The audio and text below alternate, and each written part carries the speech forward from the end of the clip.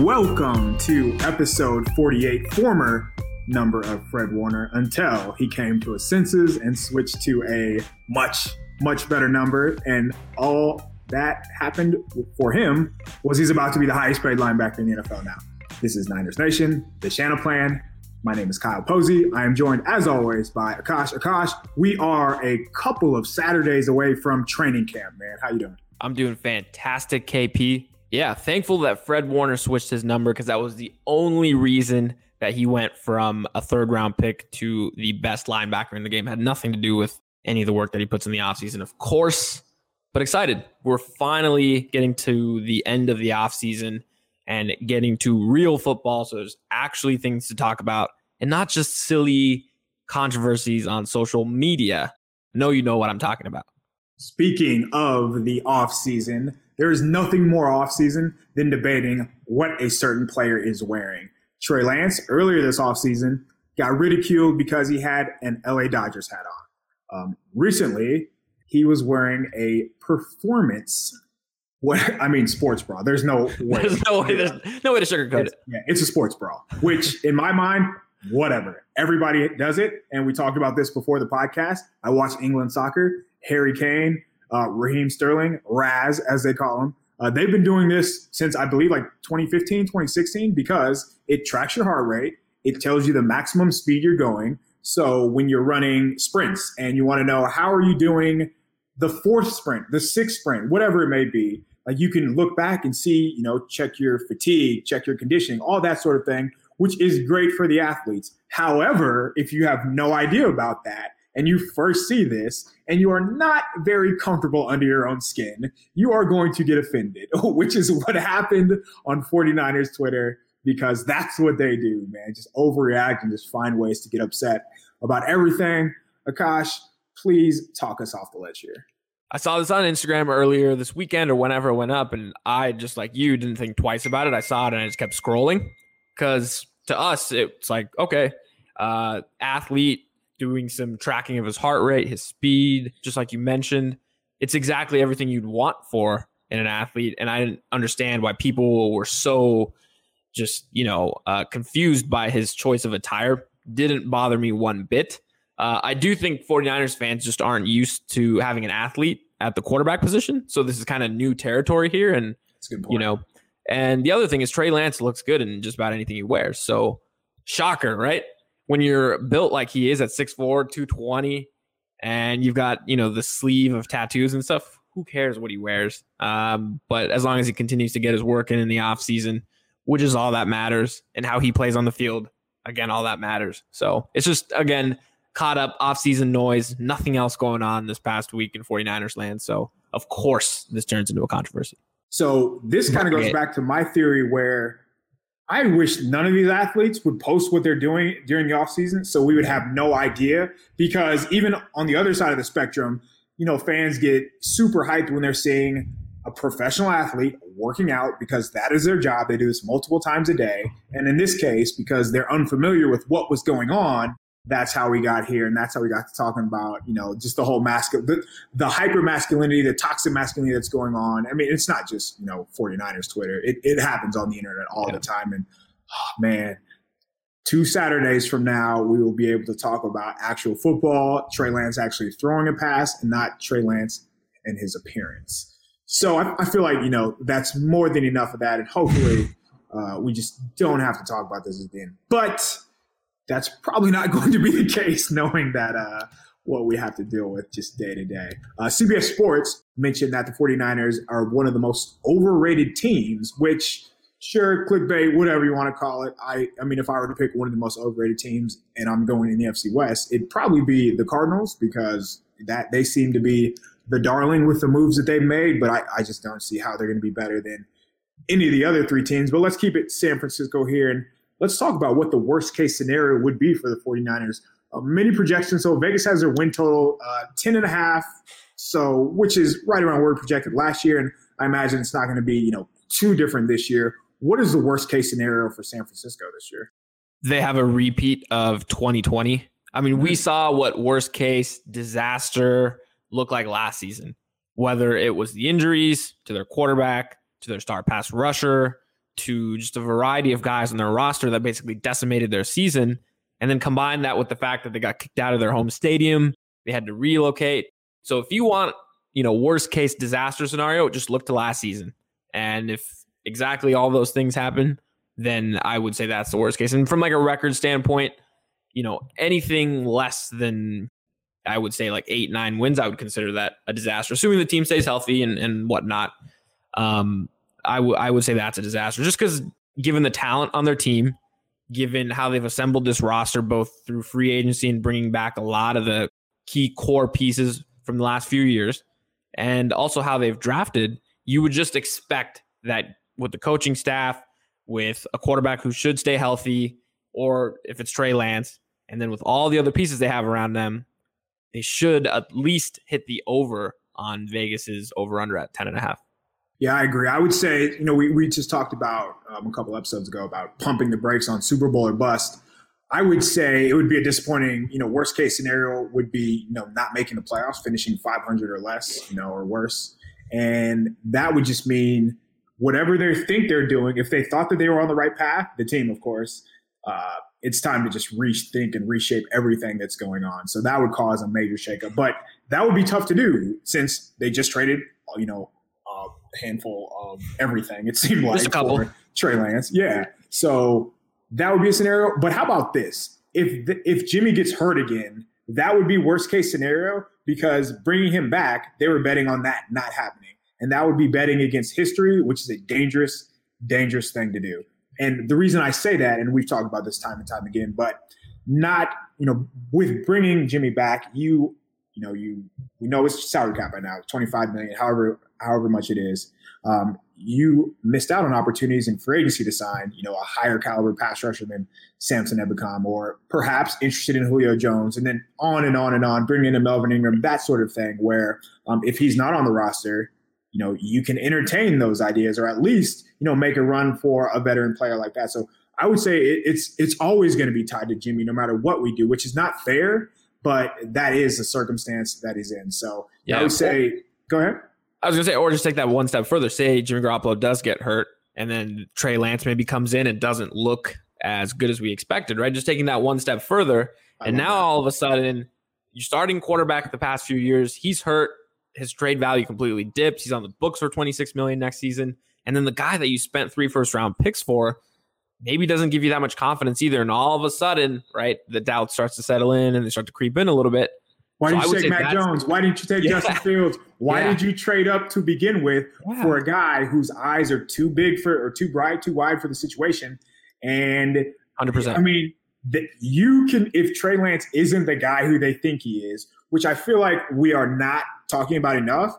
Yes, you and I are both, big on Trey Lance's talent. We both assume that he's going to be good, right. But there has to be, that little part of your brain. And I'm not saying the 49ers coaching staff is thinking negative about him because obviously they've seen him practice, they've seen him play. But if he's not the guy, there's going to be some pitchforks out and they're going to come out soon. And deservedly so, too, because of what they gave up, what they moved up, considering the other two quarterbacks, speaking of Mac Jones, Justin Fields, how they fell to number 10. Isn't that where Fields ended up going, right? I believe it was Fields went 10, maybe 12. Something like that. Yeah, Mac Jones went 15. I think, Fields went in that 10 to 12 range. So in this hypothetical scenario, you could have had either of those two stayed put and held on to your future first rounds. So, cannot wait to see. But there are a few different worst-case scenarios for the 49ers. And as always is the case, it's tied with injuries because that's what happens when you're talking about this team. Let's talk about, with training camp coming up, who has the most to gain, because there are some good battles, I think. And my answer to that question would be, because, we're all over the place here, I'm going to go linebacker, and I think it's Demetrius Flanagan-Foles, because if he takes the next step, because he played like 6% of the snaps on defense, so he has virtually no defensive experience, but he did play 43% of snaps on special teams last season, so he has that experience, and he's an athlete. He's a safety convert, and that's the same case with Greenlaw. That's the same case with Fred Warner. So you would think from that sense he would slide right in.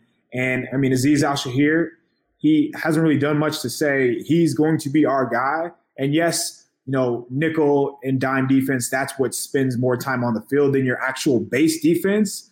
But knowing that he is a safety convert, Flanagan Foles, if he happens to be an athlete, he happens to be a guy who can cover running backs, tight ends, whatever it is. If he's just a blitzer, I think he has a chance to prove that, he can earn reps on the defensive side of the ball. So I think it's a guy like that, or, one of the rookie safeties, one of the younger DBs, any linebacker, any second level player, I think has a chance to really make a name for himself. Yeah, come training camp. How about you? Do you have one? I'm going to go the other side of the ball. I'm going to go with a guy that 49ers fans are just dying to see on the field. Jalen Hurd. Yeah. Couple years, we know the deal. Injuries, ACL, back. And the 49ers are desperate for additional help at the wide receiver position beyond their two young stars. And can Jalen Hurd show up to training camp in shape, ready to go, looking fresh? Maybe he's not the same level of athlete he was before those injuries, but can he provide some pop over the other guys on the roster, whether that's Mohamed Sanu or Craycraft, Richie James? Just give them some other area of versatility on offense that those guys don't provide.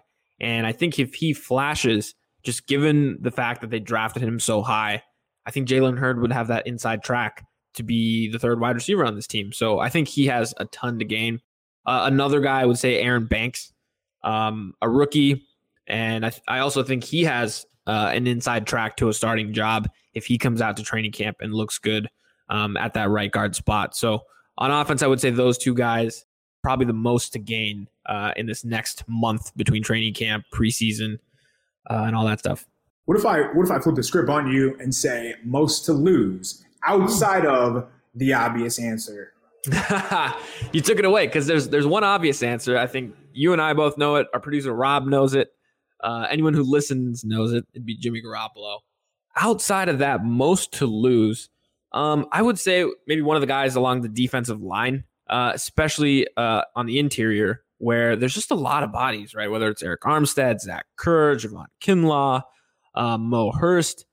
And I feel like that competition is like a true competition. And if someone maybe gets hurt in training camp, someone doesn't perform as well, may not have a roster spot on the 53. So I would say one of the guys along the interior defensive line, maybe not picking on someone specific. Yeah, no, that's a good one. And I think Aaron Banks has a chance to really cement himself just for being the starter, for being the guy. But we kind of expect that. I actually would say a guy like maybe Emmanuel Mosley, because they did invest in, two cornerbacks, Ambry Thomas and Diamador Lenore. I don't think the safeties are in jeopardy, but maybe if anything, speaking of, that third linebacker, maybe it's a guy like Tony Jefferson who, if he proves himself, they will, make the third linebacker obsolete. So you could go a bunch of different ways, and there are some fun training camp battles that we have, and it'll be fun to see it play out. The one-on-ones are going to be great. Trent Williams versus Nick Bosa, that's going to be must. The video's going to go viral, I'm sure. Oh, yeah. I cannot wait to see Trent Williams just throw Nick Bosa on his butt, and just people realize how. I still don't think people grasp how good of a player Trent Williams is. ESPN did their whole rankings, and he was the number one offensive tackle from all the NFL execs. And I don't think he is, but it's cool that he got recognized for that, because people don't forget, he didn't play in 2019, and it wasn't just because of minor injuries. He was out, and he had to fight something very, very serious. So that was cool to see him recognized. Speaking of QB rankings, quarterback was ranked number 22. Do we want to spend any time on that? Is that a surprise? Because at this point, where else would Jimmy G be ranked? Yeah, I hate talking about Jimmy Garoppolo and where he's ranked, partially because he's just not on the field as much, right? I feel like a lot of the argument just comes right back to that. Because the people who vouch for his ranking to be higher will point to the one season that he played. And the people that vouch for his ranking to be lower will point to the other seasons that he wasn't on the field. So I say with the Jimmy Garoppolo stuff, let him play, and then we'll see what it looks like. And we'll find out if he gets that opportunity this season or if it's going to be Trey Lance that runs the show. How about this? So on Niners Nation, we talked about who is Mr. Irreplaceable on offense. And again, any team in the NFL, it's going to be your quarterback, whether that's Jimmy G, whether that's Trey Lance, whoever's under center, it's going to be the 49ers quarterback. But if you go past that, they have a lot of weapons, and they have a lot of important players. It could be Raheem Mostert, where we saw what happened when he was out last year. They really couldn't run the ball. George Kittle missed half the season. Running game went down the tube when that happened. And obviously, when he came back, we saw just how dynamic of a player he is. Trent Williams, that's my answer. And you just heard me say I think he's the best player on the team. So I think that would be the reason why. But when you lose a player like Trent Williams, that's like a domino effect for everybody, because now you no longer can just say, hey, go block their best player. We're not going to send any help your way. We're going to give attention to everybody else. It could be Alex Mack. It could be Deebo Samuel. It could be Brandon Ayuk. Who you got? The guy that you call the best player on the team, the highest paid offensive tackle in the NFL, Trent Williams, I think is the most irreplaceable player on this offense. And we saw that last season. I think he missed a game with COVID, I believe, and Justin Skule took the start. And I don't want to turn this into a bashing session about Skule, but he got worked that night by the Packers defensive line. And that's the night you realize, yeah, Trent Williams, when he's out there, you just don't worry about the left side. And there's ripple effects, just like you mentioned, right? Now, if you have Skule or someone else at left tackle, now all of a sudden George Kittle maybe has to stay in the block a little bit more. You might have to send help when the other team lines up their best pass rusher over your backup left tackle. And just having Trent Williams out there just gives Kyle Shanahan a little bit more freedom when it comes to his play calling, I think. And so I would say he's the most irreplaceable. Some of the other names that you mentioned, George Kittle, while I'd say he's either the second or the third best player on the team, he's missed time before, and they've been able to get offensive production at that spot, or just in general without him before, whether it's with a Ross Dwelly or whoever, right? And some of the other guys, whether it's Brandon Ayuk or Deebo Samuel, they've generally been able to work around those guys. They get screwed when their quarterback misses time, but like what NFL team doesn't? And then I'd say when Trent Williams went down, his impact was really felt. So that's on offense. On defense, who would you call Mr. Irreplaceable? Yeah, so the season ended in week 2 for obvious reasons, and that's because they lost the best player on defense. But the 49ers defense, they weren't bad without Nick Bosa. And in fact, they were actually really good without Nick Bosa. So they didn't have DVOA? Yeah, they didn't have, the crazy adjusted sack numbers. They weren't pressuring the quarterback at a ridiculous, clip, but they were getting off the field and they were limiting teams and they were making teams work. So it would be easy to say Nick Bosa, but I wouldn't argue, I guess I would say, I wouldn't argue anybody who came up with another answer. So if Fred Warner were to miss time, I don't know what would happen, because he covers up a lot. He is unreal in coverage. He is very good against the run, and he's a very good pass rusher. So he allows them to do a lot. They have certain checks where if an offense goes empty, Fred Warner just guards the number 3 receiver. And how many teams could say that? We're just going to put our middle linebacker on the receiver and, not have safety help or not think twice about it. So the answer might be Fred Warner, just because of everything that he does for the team. He hides some of they were playing with guys like Alex Barrett and Deion Jordan last year on the field in front of Fred Warner, and he was still making plays like at the line of scrimmage. So knowing everything that he's capable of doing, I might lean Fred Warner. But even then, going back to 2019, like they missed when Jaquiski Tartt was out, they were giving up big plays left and right. And that was like with a dominant defensive line. Sure, like Sherman and K1 missed some time or missed a game here and there.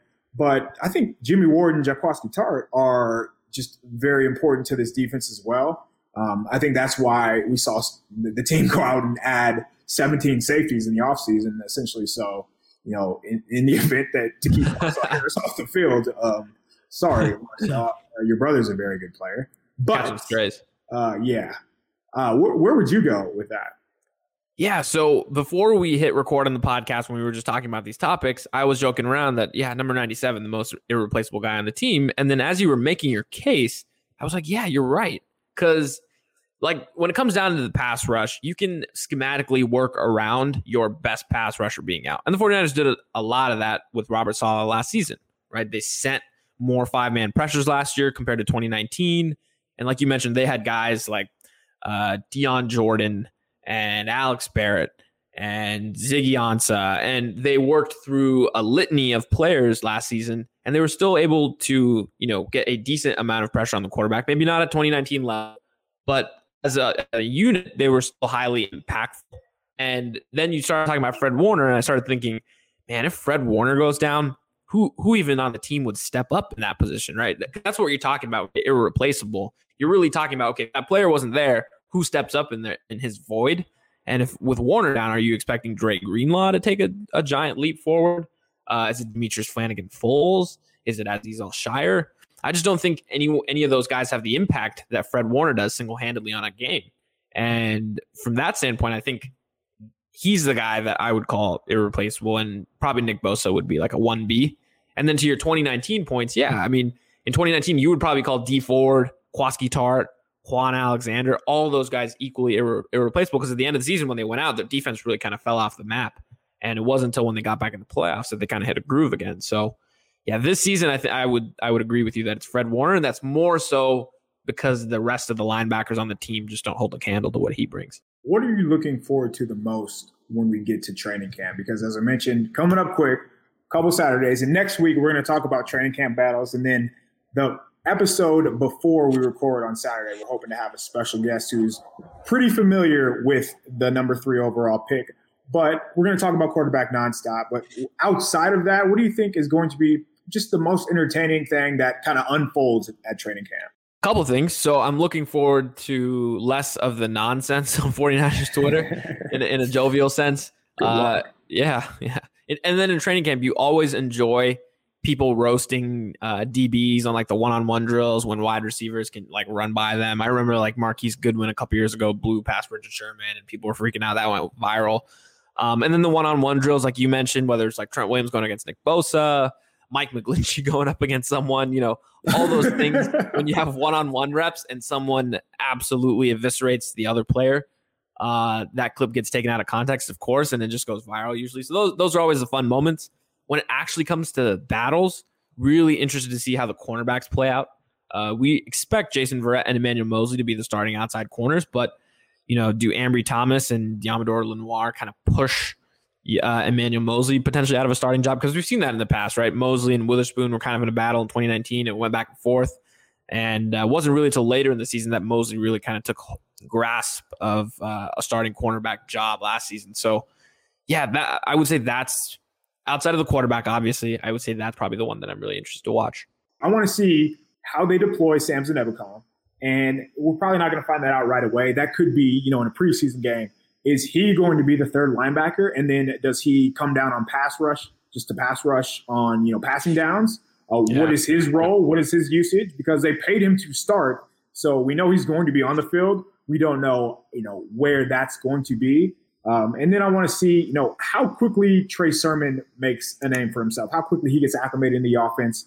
Because we know Kyle Shanahan's going to want to run the ball. The 49ers, they invested into 2 running backs, which kind of tells me they want to get more out of their running backs, whether that's running and catching the ball. So right. Sermon's a really, really good wide receiver out of the backfield.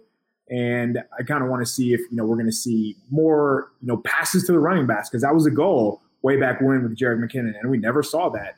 I thought that was going to be the plan with Tevin Coleman when he came over, but we never saw that either. And when we did see it, it was too late. Like, he got hurt in that Jets game after they actually used him as a receiver. Right. So hopefully, life will be so much easier for Jimmy G and Trey Lance if they have that option out of the backfield, and they don't have to, just rely on the receivers and throwing it outside the number, just difficult throws, which there aren't many of those in Shanahan's offense, but I just think, more layups to, the running backs will be key for them.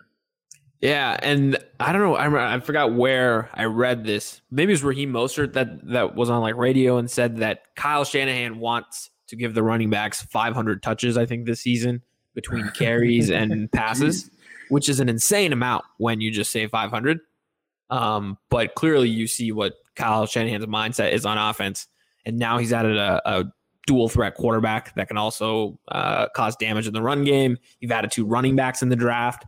So you clearly see what his vision is. And, when he was on the podcast with Sean McVay and Peter Schrager, you could tell how passionate he is about the run game when they brought up the Green Bay NFC title game. And he just loves running the ball down your throat when you can't, when you're not able to stop them. He all but said that was his favorite game just because it was enjoyable. Because, as a coach, when you do something over and over and the other team can't stop it, you're going to do that same thing over and over. One of my favorite parts about watching the 2019 49ers offense was if a play worked, Kyle Shanahan would have no problem of running the same thing just the other way. And I don't think people understand how many times he did that, but that's how dominant they were in the run game. And hopefully, with Alex Mack now, with Aaron Banks, they're going to have these games probably early in the season against the Lions and the Eagles where they turn around, hand it off, 5, 5, 6, 7, and just are punching teams in the mouth. And that's when that play action opens up. So, yeah, it'll be fun to see the offense kind of evolve from that. But I imagine the offensive line is going to have a big part of just how successful this offense is going to be.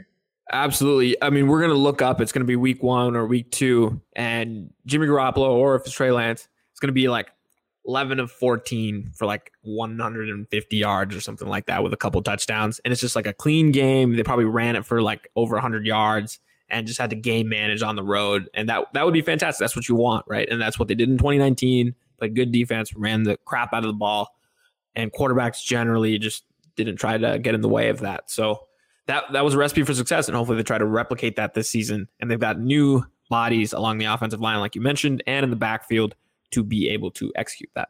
Well, that'll do it for us. We covered just about everything that happened. It's slow news week, and that doesn't happen often in 49ers land, so we're going to take advantage of that because as we get closer to the season, we're going to have plenty to talk about. And thankfully, we will be on hand at training camp and we'll be able to provide you with updates, at least through the first week of everything that went down. So stick with us. Please rate, subscribe, review, leave us 5 stars, wherever it is that you get your podcast. Follow me on Twitter at KP_show for some randomness. Akash, how about yourself? You know where to find me on Twitter at AKASHANAV. Appreciate everyone listening. As Kyle Posey just mentioned, rate, subscribe, review to the Niners Nation Podcast Network, wherever you listen, and go Niners.